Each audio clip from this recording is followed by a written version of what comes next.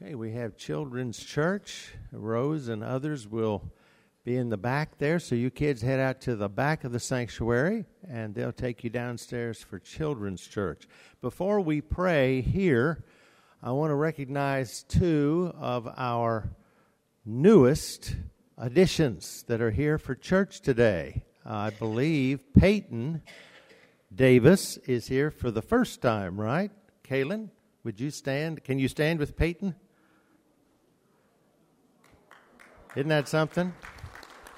Congratulations to Matt and Kaylin. And then I think Cassie has Lydia here, too. So she's right there with them. Why don't you stand with Lydia? Yeah. Great to have them here. And they've been better behaved than the rest of you so far. So maybe that'll continue. We'll see. Let's pray together.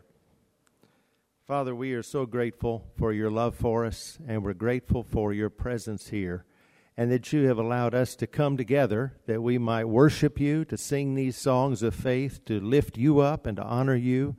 And now as we open the Bible, we pray that you will speak to our hearts. We know your word is truth. It is perfect. You inspired it, and we thank you for your inerrant word, and we pray that all of us, we are fallible people, but we need so much your infallible word. And so we ask you will now apply it to our hearts and help us to hear directly from your heart, that we might be obedient to you. You lead us, Lord, and help us now to follow you, to be obedient in every way. Bless our children in Children's Church, and give them a great time of learning and growing together. We ask this in Jesus' name, amen. Well, let's take our Bibles and turn to Luke chapter 6. Luke chapter 6 this morning. We're going to look at familiar verses, familiar from Luke 6, also a parallel passage very similar to it over in the Sermon on the Mount in Matthew chapter 7.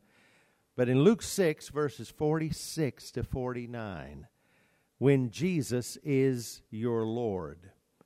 Jesus here speaking to his disciples and all of those others who were listening in and gathered around.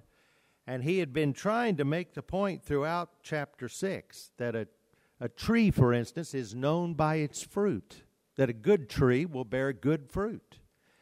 And so here he is taking that and applying it to those who call him Lord. If we call Jesus Lord, then by necessity that means that there must be evidence of that in our lives. And so follow with me as I read what he says, beginning in Luke 6, verse 46. But why do you call me Lord, Lord, and not do the things which I say? Whoever comes to me and hears my sayings and does them, I will show you whom he is like. He is like a man building a house, who dug deep and laid the foundation on the rock. And when the flood arose, the stream beat vehemently against that house and could not shake it, for it was founded on the rock. But he who heard and did nothing is like a man who built a house on the earth without a foundation, against which the stream beat vehemently, and immediately it fell. And the ruin of that house was great.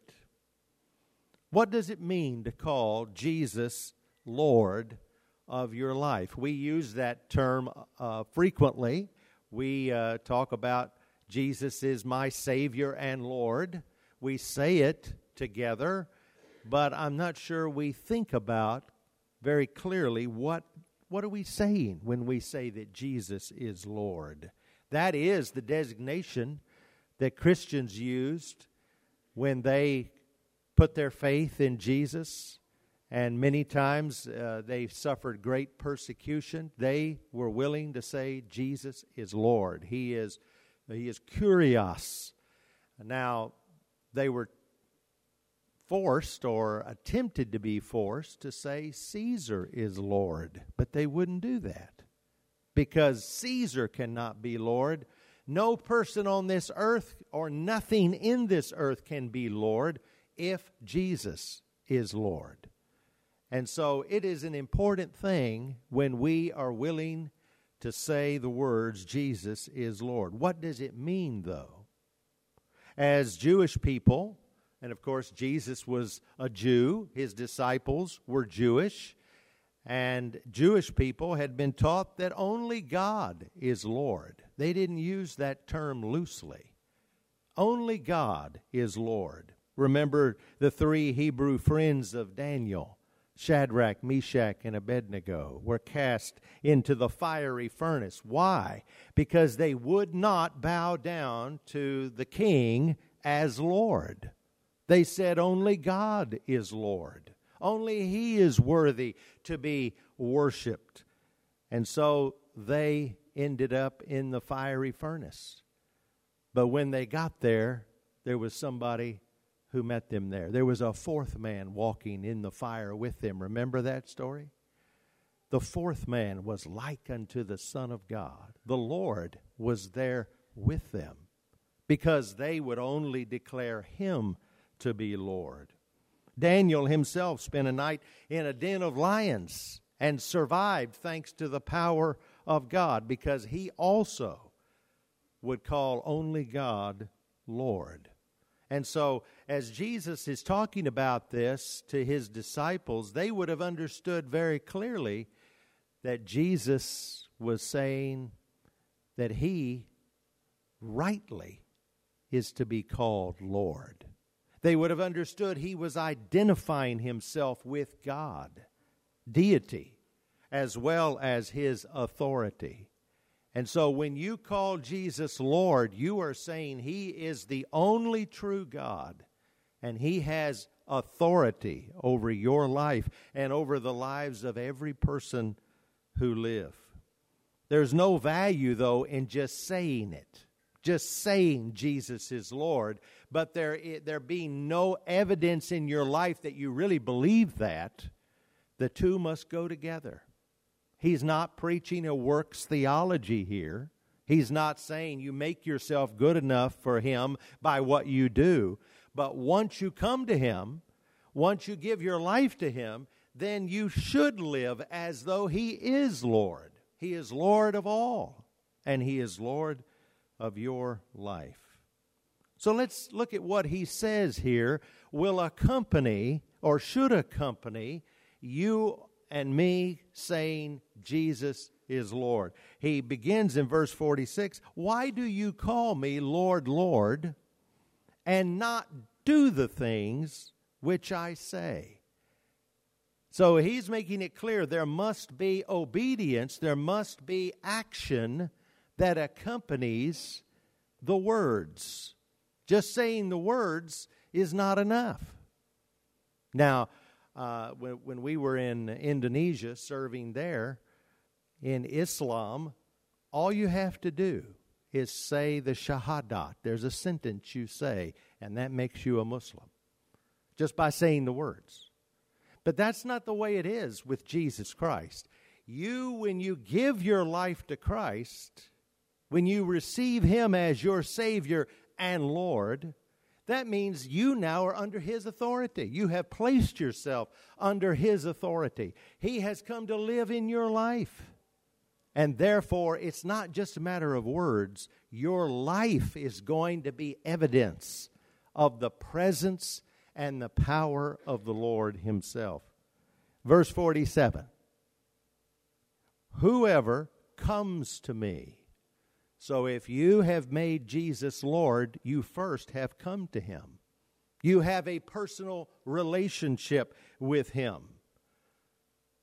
You can't be a person under the authority of Christ and not have a relationship with Christ. It's not a ritual. It's not a rote thing that you do. It is you have come to him. You have a relationship with him. And the way that he says, whoever comes to me, he uses the present tense, meaning that the person has come and continues to come, is coming to me. And so when we come to Christ, that's not just a point in time. It is. There is a moment in time that you realize you're a sinner and you ask Jesus to forgive your sin, and you ask Him to take up residence in your life, and you place your life under His authority. You receive His love, His forgiveness. That is a moment in time, a completed act. But it is also ongoing, because when Jesus becomes your Lord, He is your Lord. He's not just Lord in the past, He's Lord today. And He should be Lord every day that you live. And so in contrast to those who say, Lord, Lord, but they don't obey Him, Jesus is presenting to the disciples these simple statements that demonstrate what should be true in your life and mine when Jesus is Lord. The first is, the person comes to me, comes to Jesus. It's not just knowing about Jesus, it's knowing Him personally. And that happens when you receive Him as your Savior, to forgive you, and you make Him the Lord of your life. Coming to Jesus personally. Nobody can do that for you. No one can do it in your place. You must do it. And so it is indeed a personal thing, because Jesus died for you and He comes into your life. And it is, as we said, a continuing relationship. Too many people mistake a relationship with a religious institution. The church is important. The church is nothing more, though, than a congregated group of people who have made Jesus Lord. We come together as followers of Jesus Christ, and we worship Him, and we serve Him, and we share Him. That's all in the world the church is the congregated group of believers. But it's all predicated on each of us having a relationship with Jesus Christ as our Lord and Savior. We are also under His instruction. If you are calling Jesus Lord, you're hearing from Him. You're listening to Him.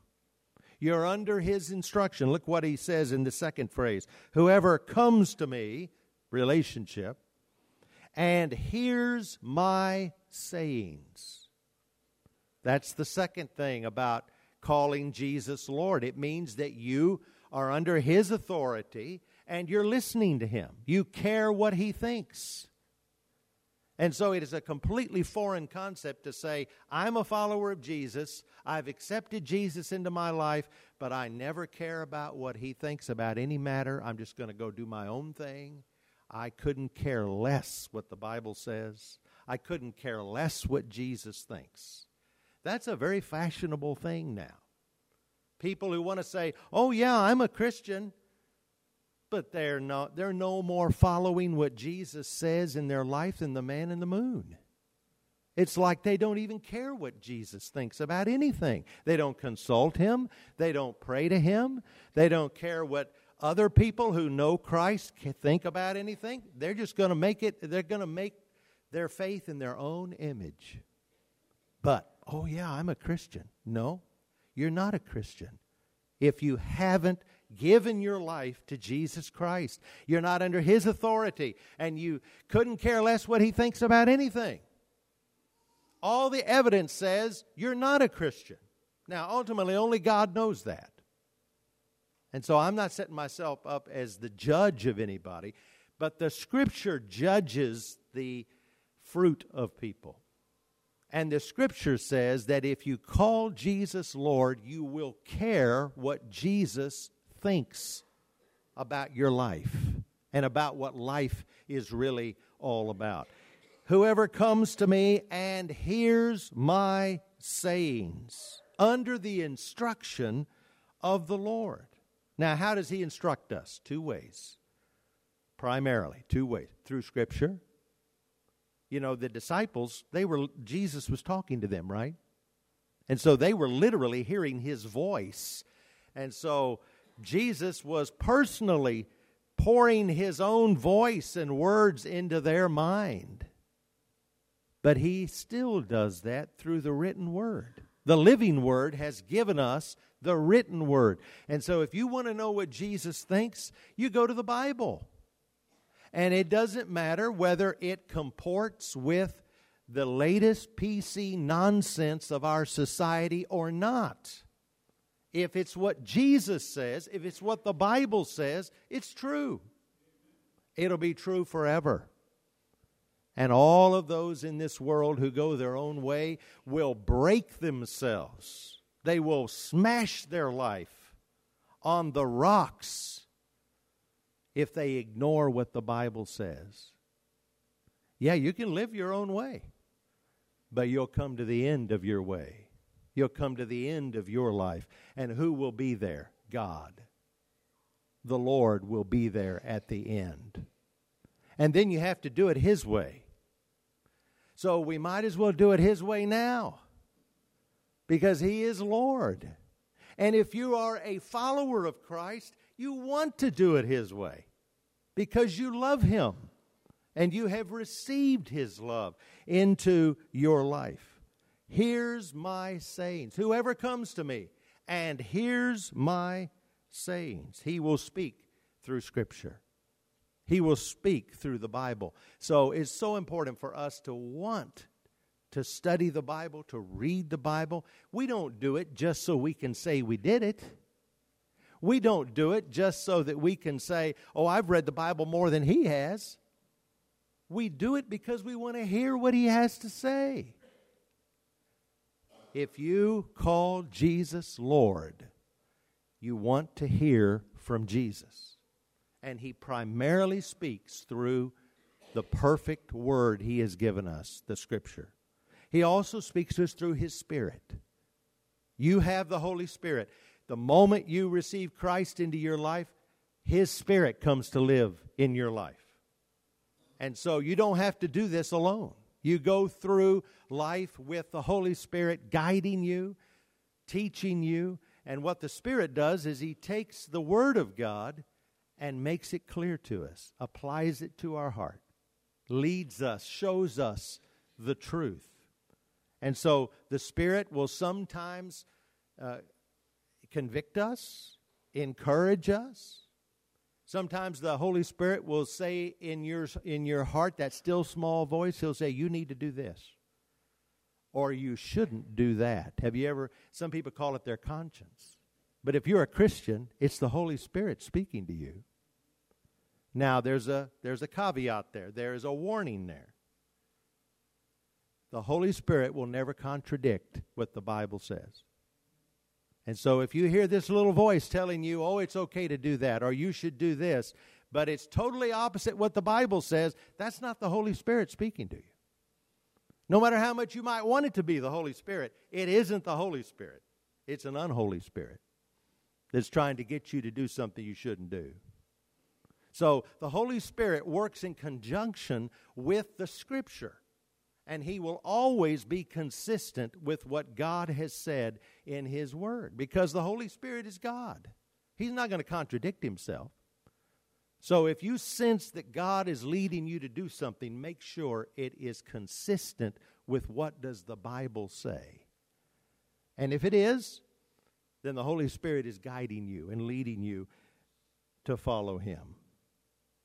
And then thirdly, a third statement. Not only whoever comes to me, relationship, and then not only hears my sayings, instruction, I want to hear what Jesus says.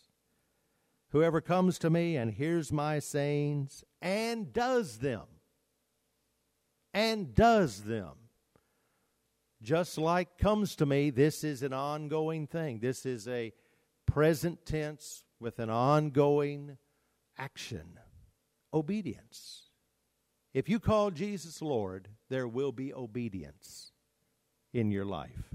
You not only want to hear from Jesus, you not only want to know what he thinks, you want to do what he says, and you do it.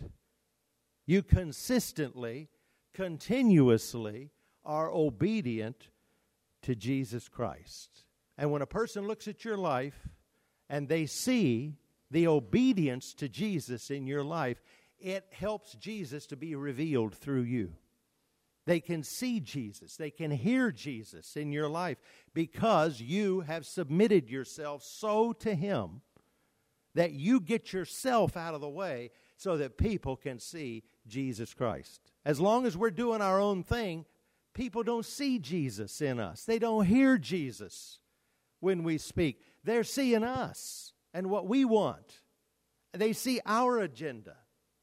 But obedience makes it possible then for people to really see Jesus in our life and to hear what He not only thinks, but what He wants to do, what He has done in us and what He wants to do in the lives of others. What about this obedience? It's an obedience that grows out of relationship. Why are we obedient to Jesus? Because we know Him. Because we love Him. Why did you as a child, now maybe this is dangerous to say, why did you obey your parents?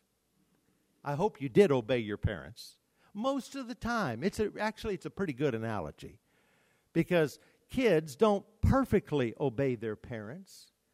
But generally, when there's a relationship there, and the child knows that mom and dad love that child, generally there is a sense of obedience to the parents. Not perfect, but it is ongoing. It is continuous in the sense that there is an understanding that I should be obedient, and I'm making the effort to be obedient even though I fall short sometimes.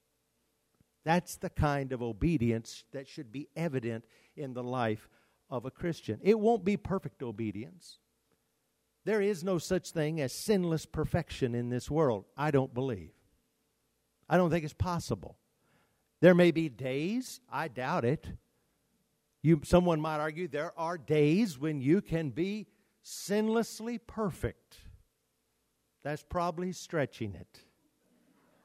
It really is. I mean, if we're honest, when you consider thought life, the things I ought to do but I don't do, the things I shouldn't do that I do, it's very difficult for us to go through an entire day and be perfect. Now, but our salvation is not based on that. It's based on the perfection of Christ in us, see? It's based on what Jesus has done in our behalf. And He has given us His grace and mercy. He has washed us and made us clean and right in His sight. But the obedience comes in that we want others to see this Jesus and experience Him through our lives because we love Him and we want to honor Him. You know, if there was no other reason for us to be obedient, it's simply because He is God, right? He is worthy of our obedience. It's not really about us, it's about Him. And He wants us to be obedient to Him. And this is why Jesus is saying, whoever comes to me and hears my sayings and does them. Then He gives this parable, this illustration. I will show you whom He is like. The person that's doing these three things. Relationship, wanting to hear from Him, and obeying Him. That person, the person who calls Him Lord and has made Him Lord, that person is like a man building a house who dug deep and laid the foundation on the rock. And when the flood arose, when the storm came, it stood strong. Because there was something real there. Something powerful there. Something solid in that man's life. But the person who doesn't, the person who may be all talk, but there's no evidence of lordship in that person's life. It's like a person who might build a beautiful house, but they don't build it on a solid foundation. And when the storm comes, it just falls immediately. And great is the fall of that house. Utter destruction, in other words, utter disaster. So for you and I, as followers of Jesus Christ, it is so vital that we understand that the commitment we made to Jesus is a forever commitment. And it is a commitment that we want others to see Christ in us because He is Lord.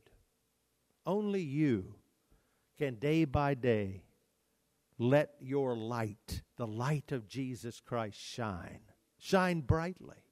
And it will shine when He rules and reigns in your life as the Lord of all. You can stand firm in the storms of life. Now that tells us storms are going to come, right? For everybody. Life is hard. Life is hard. It's a fallen world. Human beings have made a mess of this world. And so we should not expect that life won't be difficult. Sin, death are all a part of the life that we live. And so we all get hit by the consequences of the fallenness of this world. But standing strong through it all is Jesus.